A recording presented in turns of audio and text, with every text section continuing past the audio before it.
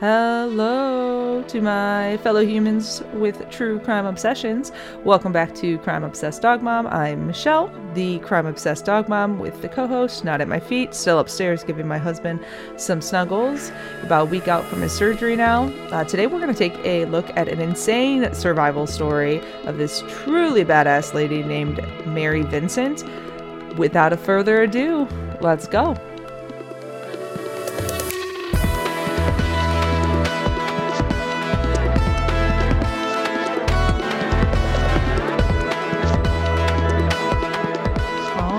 Right, we are back at it. Welcome back, everyone. So excited for episode 5. I can't believe we've already been doing this for over a month. Today, we're not actually going to be focusing on the death of someone per se, but truly, like I said, a super badass woman. She went through probably literally the scariest thing ever, and she still came out on the other side, obviously with a lot of trauma, but she came out the other side alive and thriving in whatever way you can after a crazy scenario as this. So the cat is out of the bag. I told the people.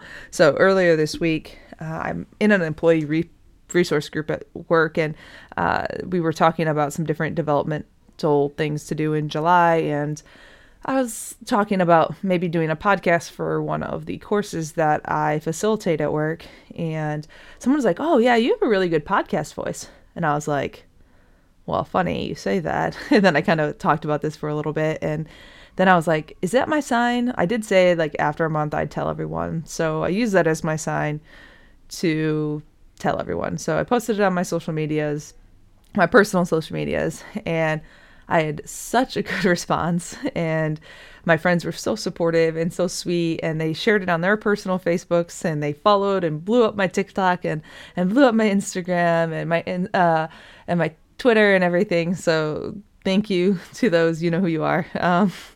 They were just so nice. And even one of the people that my friend sent it to, she even commented that I have a good podcast voice. So I guess that kind of makes me feel kind of good, since, I've mentioned that I don't really like my voice all that much, which is funny to do a podcast. And as long as no one says I have a face for radio, that would be great. I don't think that is that's true.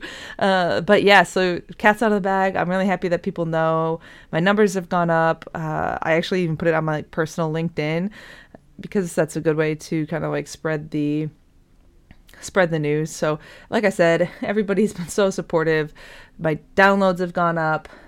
Everything. And even my friend, the one that she ended up sharing with on her personal Facebook, I had a couple people do it. She was said on Spotify that she actually had seen that. Like it was like as a suggested to her. And I was like, no way. That's so cool. So it's cool to see that people are seeing it, and we're growing, and it's cool.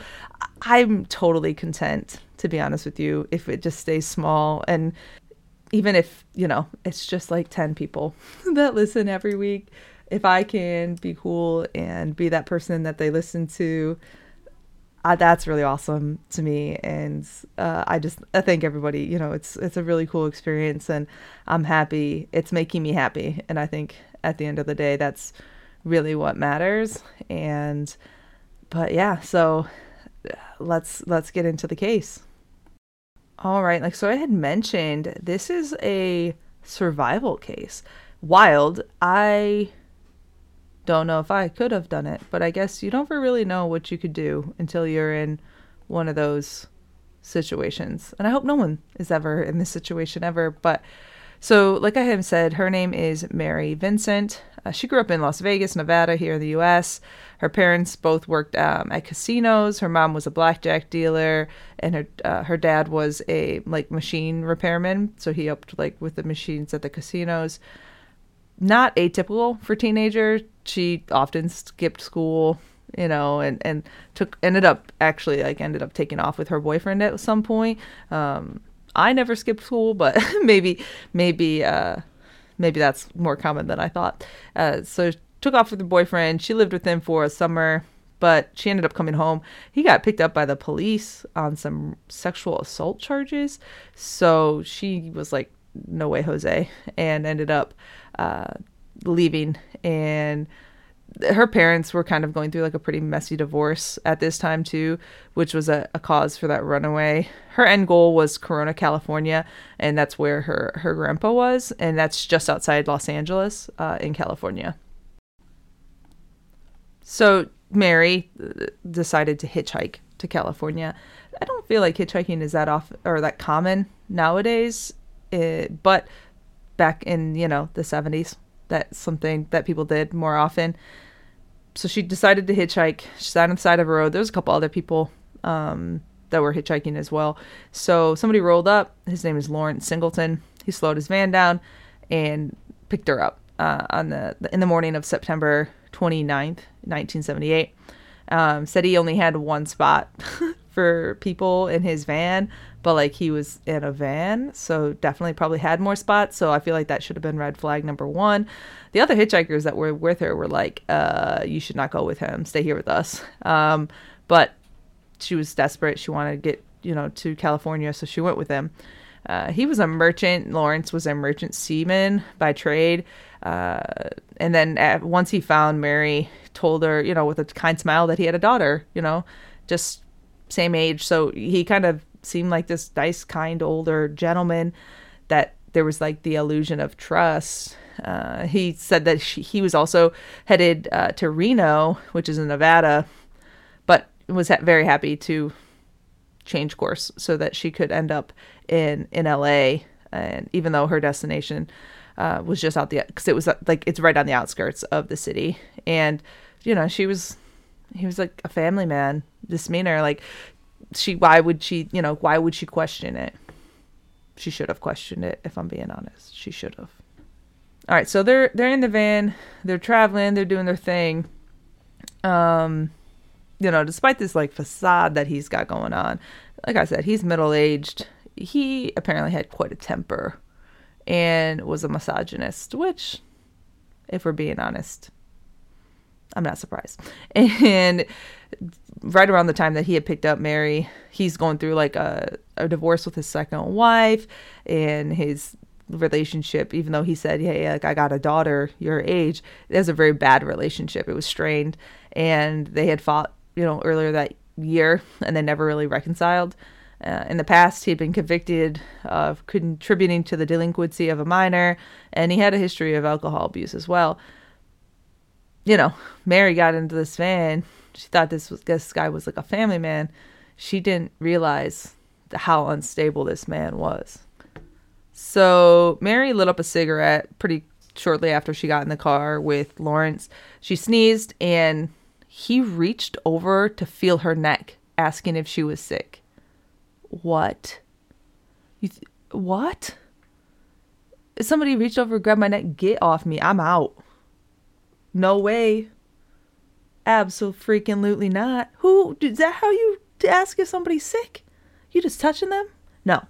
So she did, obviously. I don't feel like anybody would really appreciate that physical contact. So she pulled out of the reach and was like, what the fuck are you doing, right? So she ended up falling asleep, right? After that weird ass hand on throat situation. And she woke up, right? And they were way off course. They were driving back towards Nevada, not towards California, which is to the west. She was obviously scared, angry. I'd be pissed too. And so she found like this sharp stick thing. I read somewhere that it was like a, what was it called? Like a yardstick or something, but I could be wrong. She was essentially had a sharp stick. There was a sharp stick. And that's just another red flag if I'm being honest. And she pointed at Lawrence. She said, hey, turn around. What the hell are you doing? And, take me where I'm supposed to go. So he obviously was like, oh my gosh, I'm so sorry, and apologized, and then reassured was like, oh, I'm just an honest man and I made a mistake.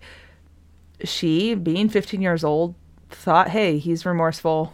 They kept going. So once again, she thinks he's remorseful. They keep driving. Nothing crazy, right? Well, he ends up stopping the van to go to the bathroom, which is not too sus, but she got out too. You gotta stretch your legs, blah, blah, blah.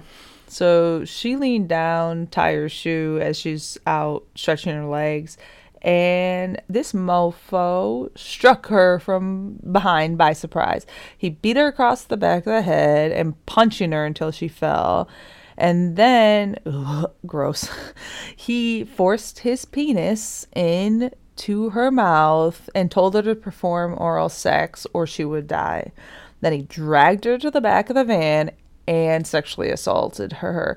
I don't know if I really want to say the word raped or sexually assaulted. I hear a lot of different podcasts say sexually assaulted or some say raped. I don't know the best way to do it. If you have feedback, I think sexual assault is what I'm going to try to stick with. But if I say both, they're both horrible, obviously. And he told her, don't scream or he'll kill her, and to obey if she wanted to live. So he bound her hands behind her and drove for a little while. Eventually he came to a stop, cut her hands free, and ordered her to drink some like weird alcohol-y thing from a plastic jug. It was obviously not alcohol. It was something like to knock her out. She was real woozy and confused. And unfortunately, he continued to sexually assault her until she ended up passing out. And so she ended up regaining consciousness. He was still there. He ordered her to lie on the edge of the road, and she pleaded with him like, bro, let me go. Like, let me be free. Remember, she's only 15. She's just a little kid. I mean, I understand she's a teenager, but I like to think that they're just little. They're just tiny, and it's sad. And so he goes, you want to be free? I'll set you free. And then so he goes up back into his van real quick to get something, and he has a freaking hatchet. She struggled hard and to get away from him, and she was held down by him, and he cut her arm off with a hatchet. Cut her right arm off. Boom.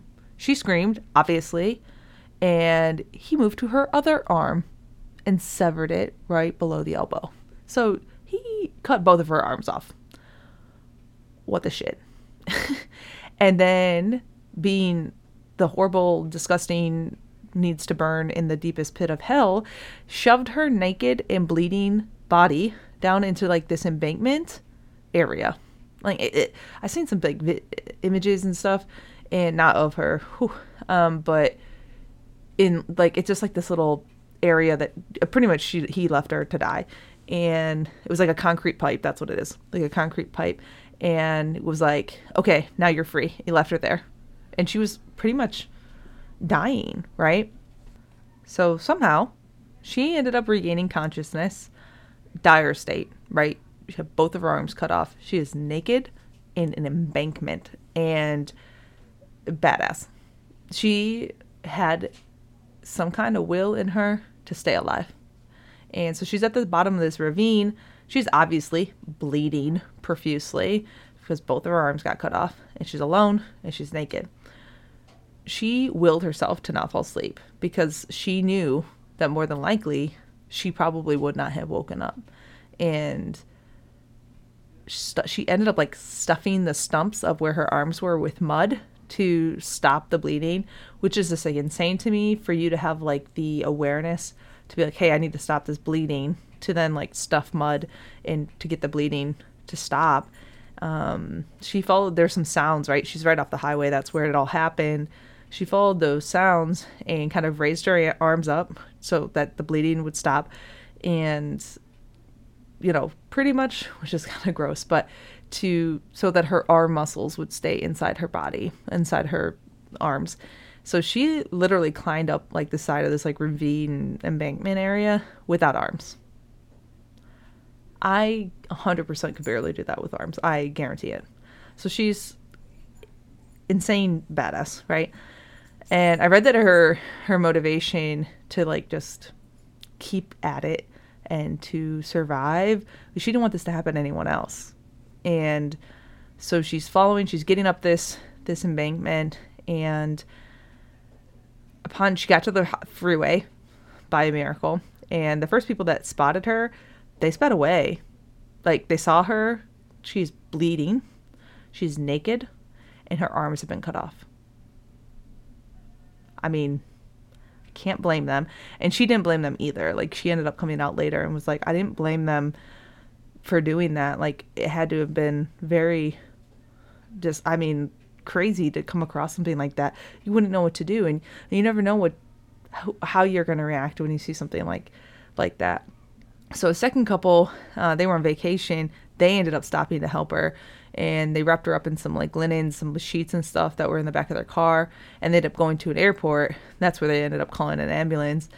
And we're in the 70s, right? So there's no like cell phones. And so they ended up having to go to the airport to get that 911. So thankfully it was closed and she was able to get some help. And the whole time they were on their way to the airport waiting for help, all she kept saying was, he raped me, he raped me, he raped me. So after the attack, Mary was resilient, provided law enforcement with a super detailed description of Lawrence, and people immediately recognized him. So that, good. I'm happy that people recognized him. And it was actually his neighbor that recognized the sketch and reported it to the police. And the police went to Lawrence's house. They found burnt clothes, and they ended up actually being Mary's burnt clothes. And with the help of he ended up cleaning his van out, which would have had like all the blood and the bad stuff from him cutting her arms off. So he enlisted his poor neighbor the neighbor was probably oblivious or just an idiot for helping, and had cleaned the carpeting and the van out. So they finally got his ass, thankfully, and she testified against him, which is like I tell you, badass, right?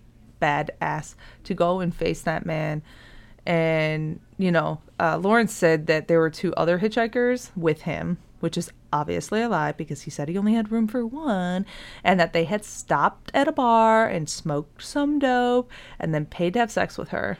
And Lawrence claimed that he passed out and that one of the other hitchhikers had driven the van, and he just assumed that Mary was gone, and because he saw her clothes in the car, and he just called her a $10 a night whore.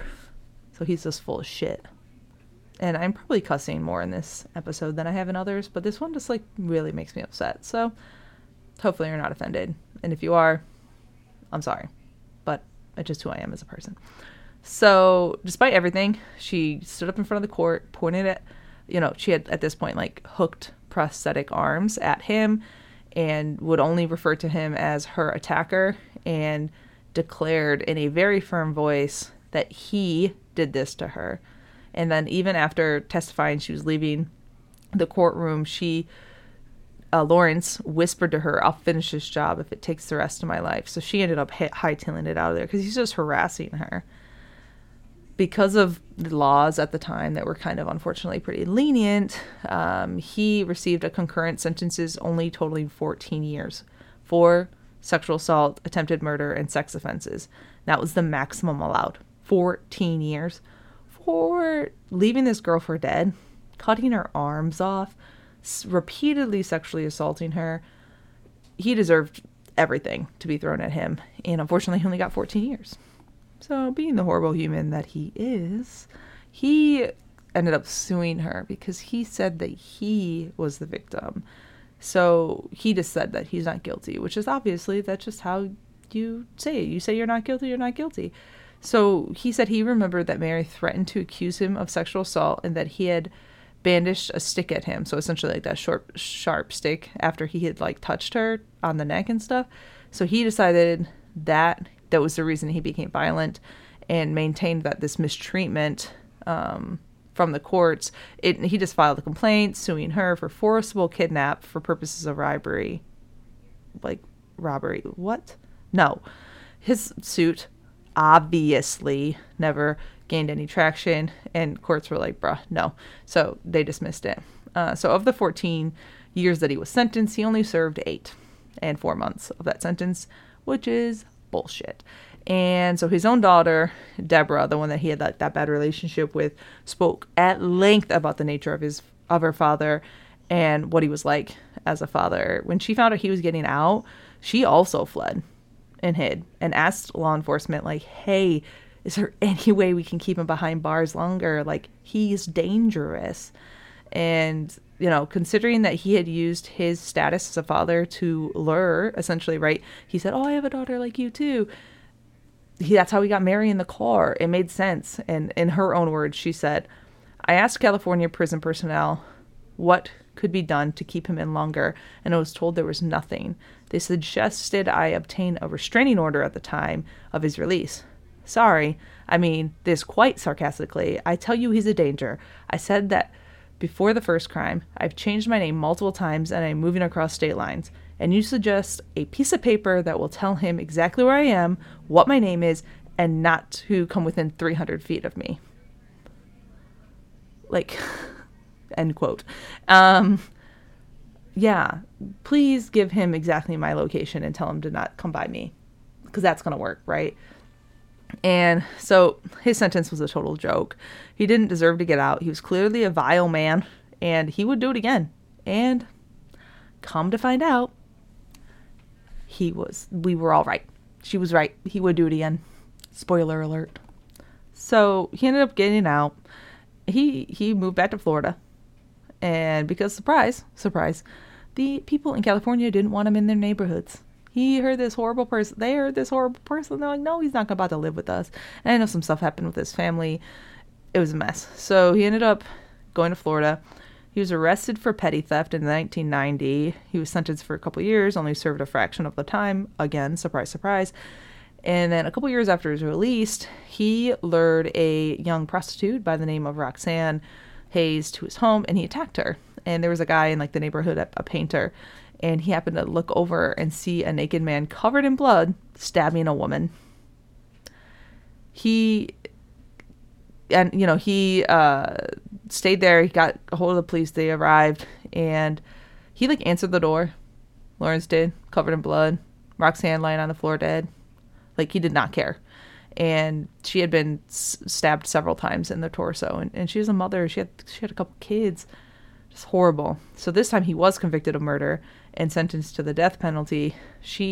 Mary, actually flew to Florida to testify against him, though she said it was hard, but she had to do it for her and she had to do it for Roxanne, which is very noble.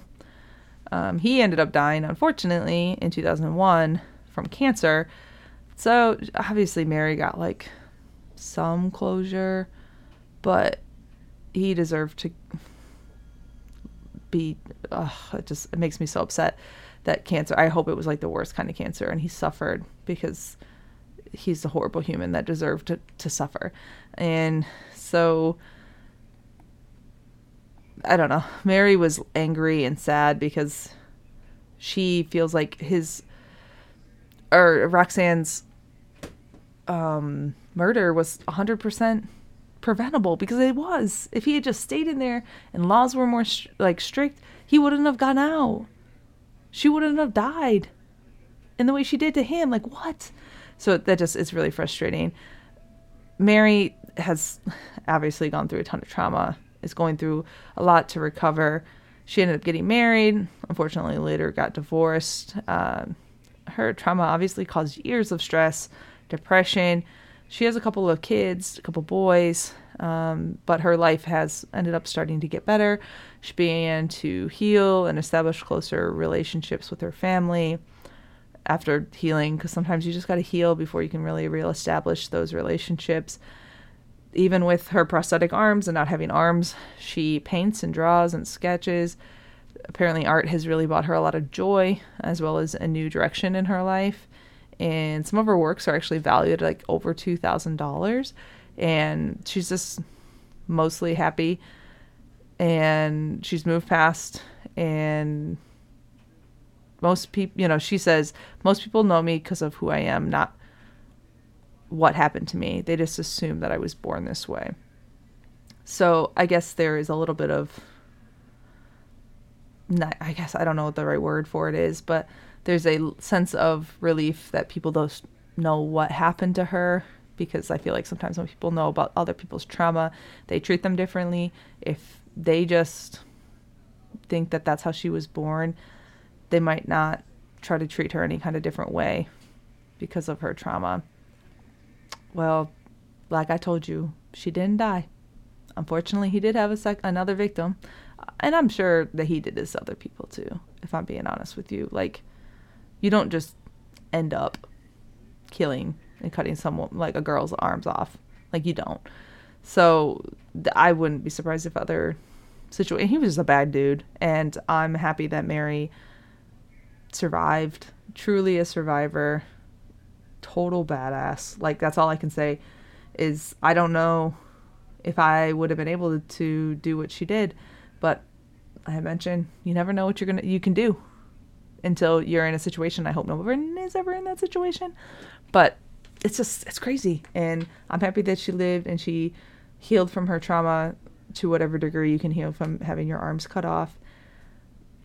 It's just something that I think hitchhiking is bad. Don't get into car with strangers, which is funny because, right, we do have Uber and all of that stuff, but I don't know. It just makes me, it's very scary.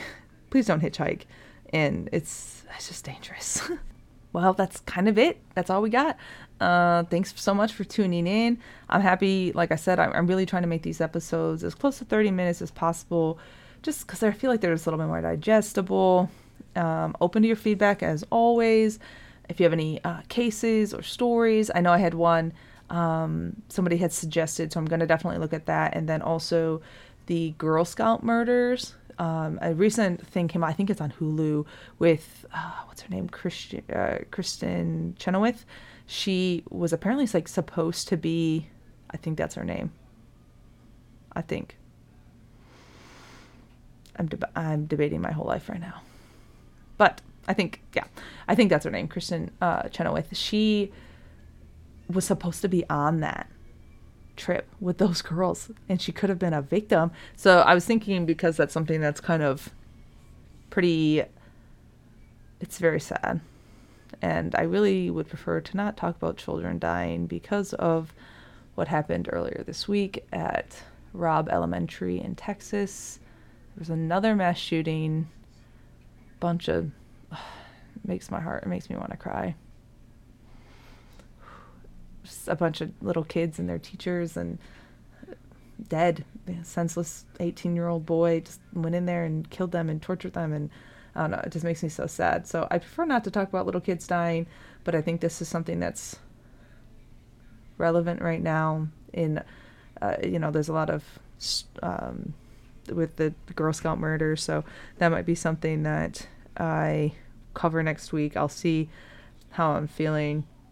This week has just been so sad. It's hard you can't get on any kind of social media without seeing it, and it just breaks my heart because I used to be a teacher, and I had those thoughts of how would I get these kids out of this classroom. And I told them all the time, I told my kids, I was like, when we have these drills and stuff, we're going to do what they tell us, but if it's not a drill, I'm going to yeet you out the windows. And we are going to fight. We are not going to sit here. And I would have given my life for any of those kids. Any one of them. Because I love them, like as if they were my own. And it's just, and I'm sure that's what that two of those teachers did. And it really breaks my heart. And I hope that change comes to this country. I'm sick of the thoughts and prayers. That's obviously not doing anything. There has to be some change. And like this weekend, probably it'll be after this episode it comes out, but like they're having the NRA in Texas. It's so annoying. Like, I understand the Second Amendment, but something has to change because people cannot be having some ARs. They can't have ARs and shooting up little kids. Like, how are we not learning? And I could go on forever, and that's not what this episode's about, but it's very sad, and it's not how I wanted to end this episode, but I think it's important that we talk about it. It's very sad, it's tragic, and something has to change. And hopefully there's a little bit more updates next week, and hopefully I have people, the government, the Congress, they do something, and hopefully I can talk more about that next week. But unfortunately, as we know, things don't change. We just give them thoughts and prayers. Yeah. I don't know what else to say, but like I said, I appreciate y'all coming out. I got a couple episodes planned out for the next couple weeks, and I appreciate it. All my source materials for this episode are in the show notes. I thank you so much to everybody that has been listening, to those that are new, those that are coming back. I appreciate it. We only can grow when you share and tell people about it. I'm going to continue to publish episodes on Sundays. Check me out on Instagram, Crime Obsessed Dog Mom, Twitter at CO Dog Mom Podcast, TikTok at CO Dog Mom Podcast. You can pretty much just search Crime Obsessed Dog Mom and find me. Thanks again.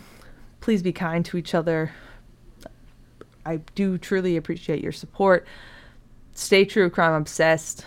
Love on your animals. And be kind. Kind to each other. Please. The world needs more kindness.